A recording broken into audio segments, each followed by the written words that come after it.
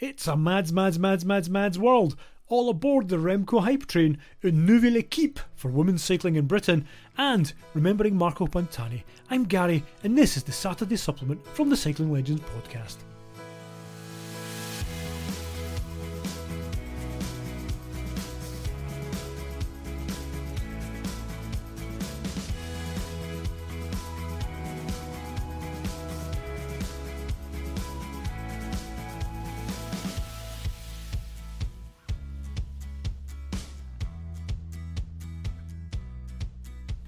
Hi everybody, welcome to a Saturday supplement from the Cycling Legends podcast. Back to normal routine, as far as normal is around these parts. Apologies for the delay last week, but we got a show out on Monday, which I hope you were able to catch up with on your podcatcher. Now, there's been much happening, and I think I missed half the racing that had been occurring over last weekend when we recorded, but one of the things I didn't talk about on Monday night was Mads Pedersen, the Lidl Trek rider and 2019 World Road Race champion, dominating the opening stages stage races of the French season, winning the Tour de Bessèges and the Tour de la Provence last week.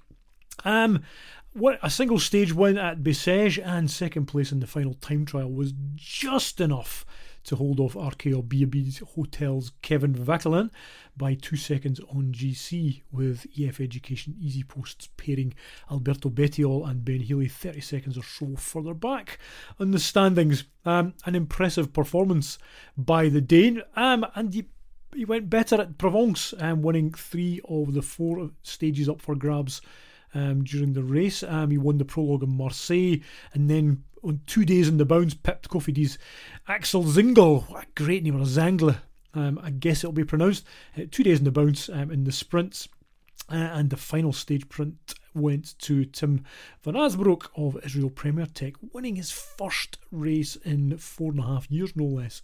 I just wanted to give a shout to Mads, who's a perennial favourite, and has been ever since he won the World Championships back in 2019. He's a classics guy, he's a single day racer, but he's listed for Paris-Nice this season in a couple of weeks, and I'm wondering, could he potentially be a dark horse? Then again, I'm the guy that tipped Wout van Aert for Tour de France glory. It may yet happen, but I tipped him a couple of seasons ago and was laughed at, and actually it was looking good until he finally cracked with about 3 stages to go, and the heavies came in and did their stuff. So, nice one, Mads. Continuing racing what I haven't spoken about. Last weekend, the Belgian press and the Soudal Quickstep social media team seemed to be losing their collective shizzle as Remco Evenepoel attacked over the top of the second of 3 ascents of a Category 1 Rua Parque Forestal, with about 51 kilometres remaining in last weekend's Pro category Figueira Champions Classic in Portugal. Remco finished a fairly massive 1 minute 48 seconds ahead of a veritable who's who of pro cycling, and by that I mean Intermarché's Vito Brett and an Italian national champion Astana's Simone Velasco. And that's a bit cruel, isn't it? But you can only beat who turns up, and these guys are no mugs.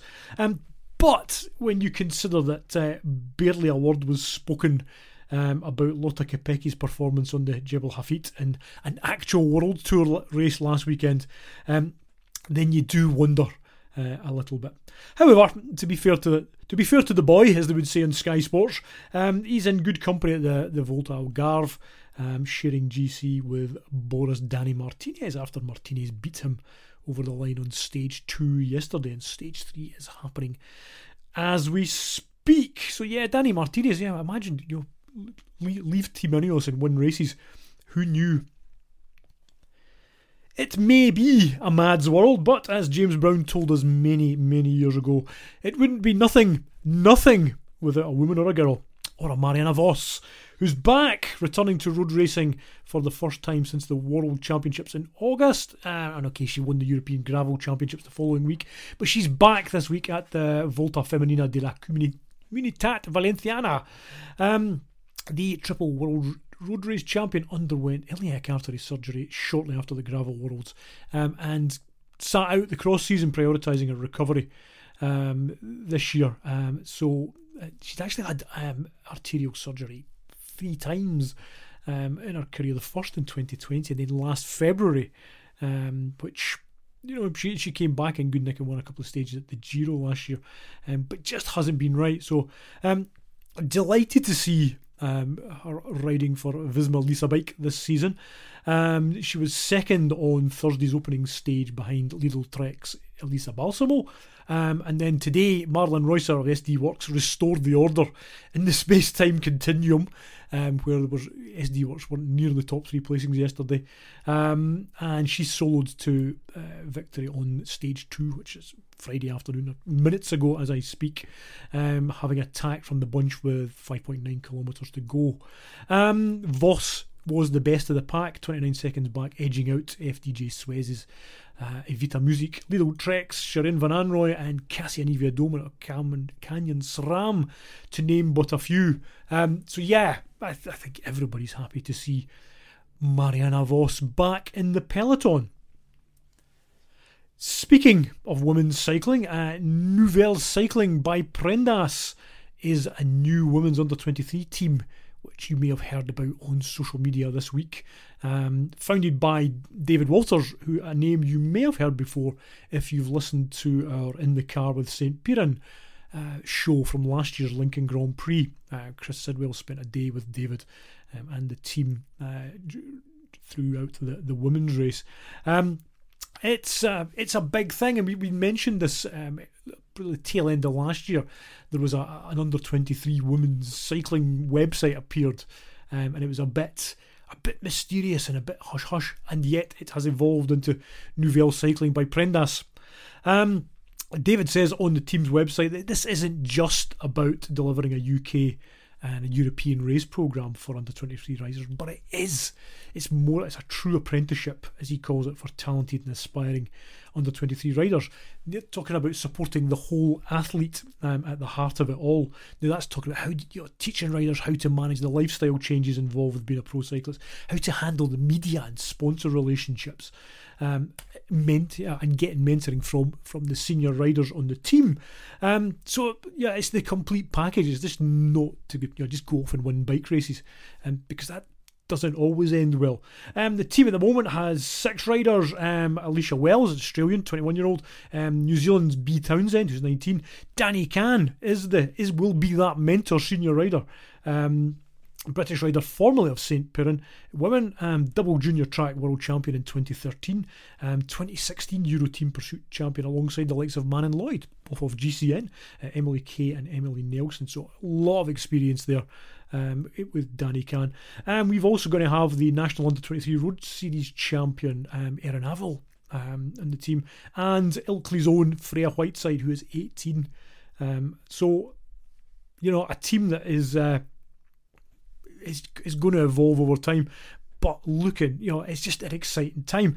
They kick off 2024 with the Volta Limburg Classic in the Netherlands on the 30th of March, followed a fortnight later by round 2 of the Women's National Road Race Series here in Britain, the East Cleveland Grand Prix.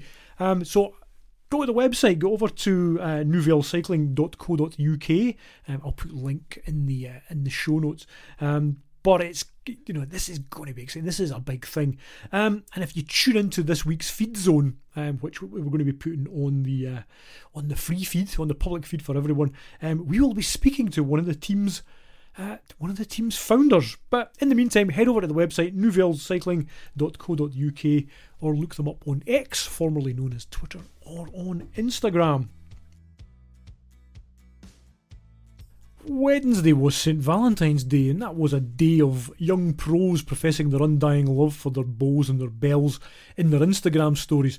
Now, one benefit of using Instagram stories is that, unlike, say, making those pronouncements in an autobiography published way too early in your career, they disappear and nobody remembers, especially when some podcaster comes looking for a cheap gag 15 years later on and you're married to somebody else. And in no way related news, that was a good win for Mark Cavendish in Colombia, wasn't it? Anyway, serious point, amid the commercialised romance, Valentine's Day 2024 was also the 20th anniversary of the passing of Marco Pantani, Il Pirata. I've just been talking about supporting the whole athlete with Nouvelle Cycling by Prendas. Marco Pantani's career was essentially the opposite of this. And I would urge you to read Matt Rendell's truly excellent book, The Death of Marco Pantani. Spoiler alert, it doesn't end well. But it lets you understand the culture that prevailed in cycling and in Italy during Marco's career, and of the chaos and the hangers-on and stuff that surrounded his life. Marco Pantani, many of you will know him, but let's remember the rider. He was the last man to do the Giro and Tour double in 1998, and actually, injuries in the preceding year probably, arguably, prevented him from doing greater things, or perhaps led him to start doing the things that would eventually become his undoing. He was famously or infamously disqualified while leading the 1999 Giro d'Italia by over 5 minutes, and after winning the penultimate stage atop the Madonna di Campiglio. So it was the second last road stage. The following morning, it was announced that he'd failed a UCI hematocrit test. Now, in the days before biopassports and EPO tests, the UCI introduced in 1997 health checks, fingers, inverted commas in the air, a kind of rudimentary and arbitrary level that if a rider's hematocrit levels were above 50%, then they were declared unfit and suspended from competition for 2 weeks. Hematocrit was, one of the indicators of potential EPO abuse at that time, and yet you couldn't prove it, and there are many other factors that can lead to raised hematocrit levels, dehydration, and so on and so forth, and yet Pantani's levels on the day were 52, and he was suspended from a race that he was in the lead of with 2 stages to go. The humiliation of that arguably set in train the road to a hotel room in Rimini 5 years later, where Marco died alone from severe cocaine poisoning. And his tragedy once again shows that our opinions are based on personality and perception. He was a hero in Italy, a hero amongst many, many bike racers. He was an incredible climber. And his passing was mourned by many and is still felt in Italy, in Cesenatico, where he grew up, and to some cycling fans, he was an absolute god, a legend, just as much as to others. No doubt he was just another doper in an era of widespread doping and little or no controls. But he was a man, he was an athlete, and he was a son and a grandson. And actually, one of his closest relationships was with his grandfather, who died not long after his expulsion from the 99 Giro. He was one of those riders that you couldn't take your eye off in the mountains, and I say that as I've said before, a kind of Johnny come lately to road cycling, certainly. But 1998 was his year. It didn't get any better than that, and tragically it wouldn't. He won the Giro, taking the Maglia Rosa on stage 18, and he consolidated it the next day after a battle with Pavel Tonkov on the Plan di Monte Campione. And a cracking stage. It was do or die for them with 3 kilometres to go. And Pantani later said it was either, when he attacked, either he was going to crack or Tonkov was going to crack. And it was Tonkov who cracked, with Pantani winning the stage by the thick end of a minute. And seeing that iconic crucifix style celebrate, just head up, eyes closed, arms out in the Maglia Rosa. The Tour that year in 1998 was overshadowed by the Festina scandal, wasn't it? And you could almost be forgiven for forgetting who actually did the racing and did the winning. Pantani basically beat the 97 winner Jan Ullrich with an attack on the Galibier in stage 15, before then soloing to the win on Les Deux Alpes, crossing the line in the rain. And this is the famous picture, isn't it, as he comes up in the headlights of the commissaire's car behind him. It's chucking it down. He's got his bandana on, I think he had these glasses on top of his head back, and again, arms out. He put 9 minutes into Jan Ullrich that day. And if you haven't seen those races, I'll dig out some links for the show notes. But I wanted to remember it because it was the 14th of February. You'd say never mark a death and celebrate a birth, celebrate a life. I think we can celebrate a life and remember what we saw, but also be mindful of what was happening behind the scenes. So go read Matt Rendell's book. Go and look up Marco Pantani's wins on YouTube. As I said, I'll put a couple of links in. But for now, we remember him, and grazie Marco. So that's it for this week. Racing is raging in the Spanish Peninsula, the Iberian Peninsula. Algarve, Andalucía, we've got in Valenciana, the women's races. So pick up a bit more once they settle down and we have results and more stuff to talk about next week, where it will also be 1 week to Het Nieuwsblad.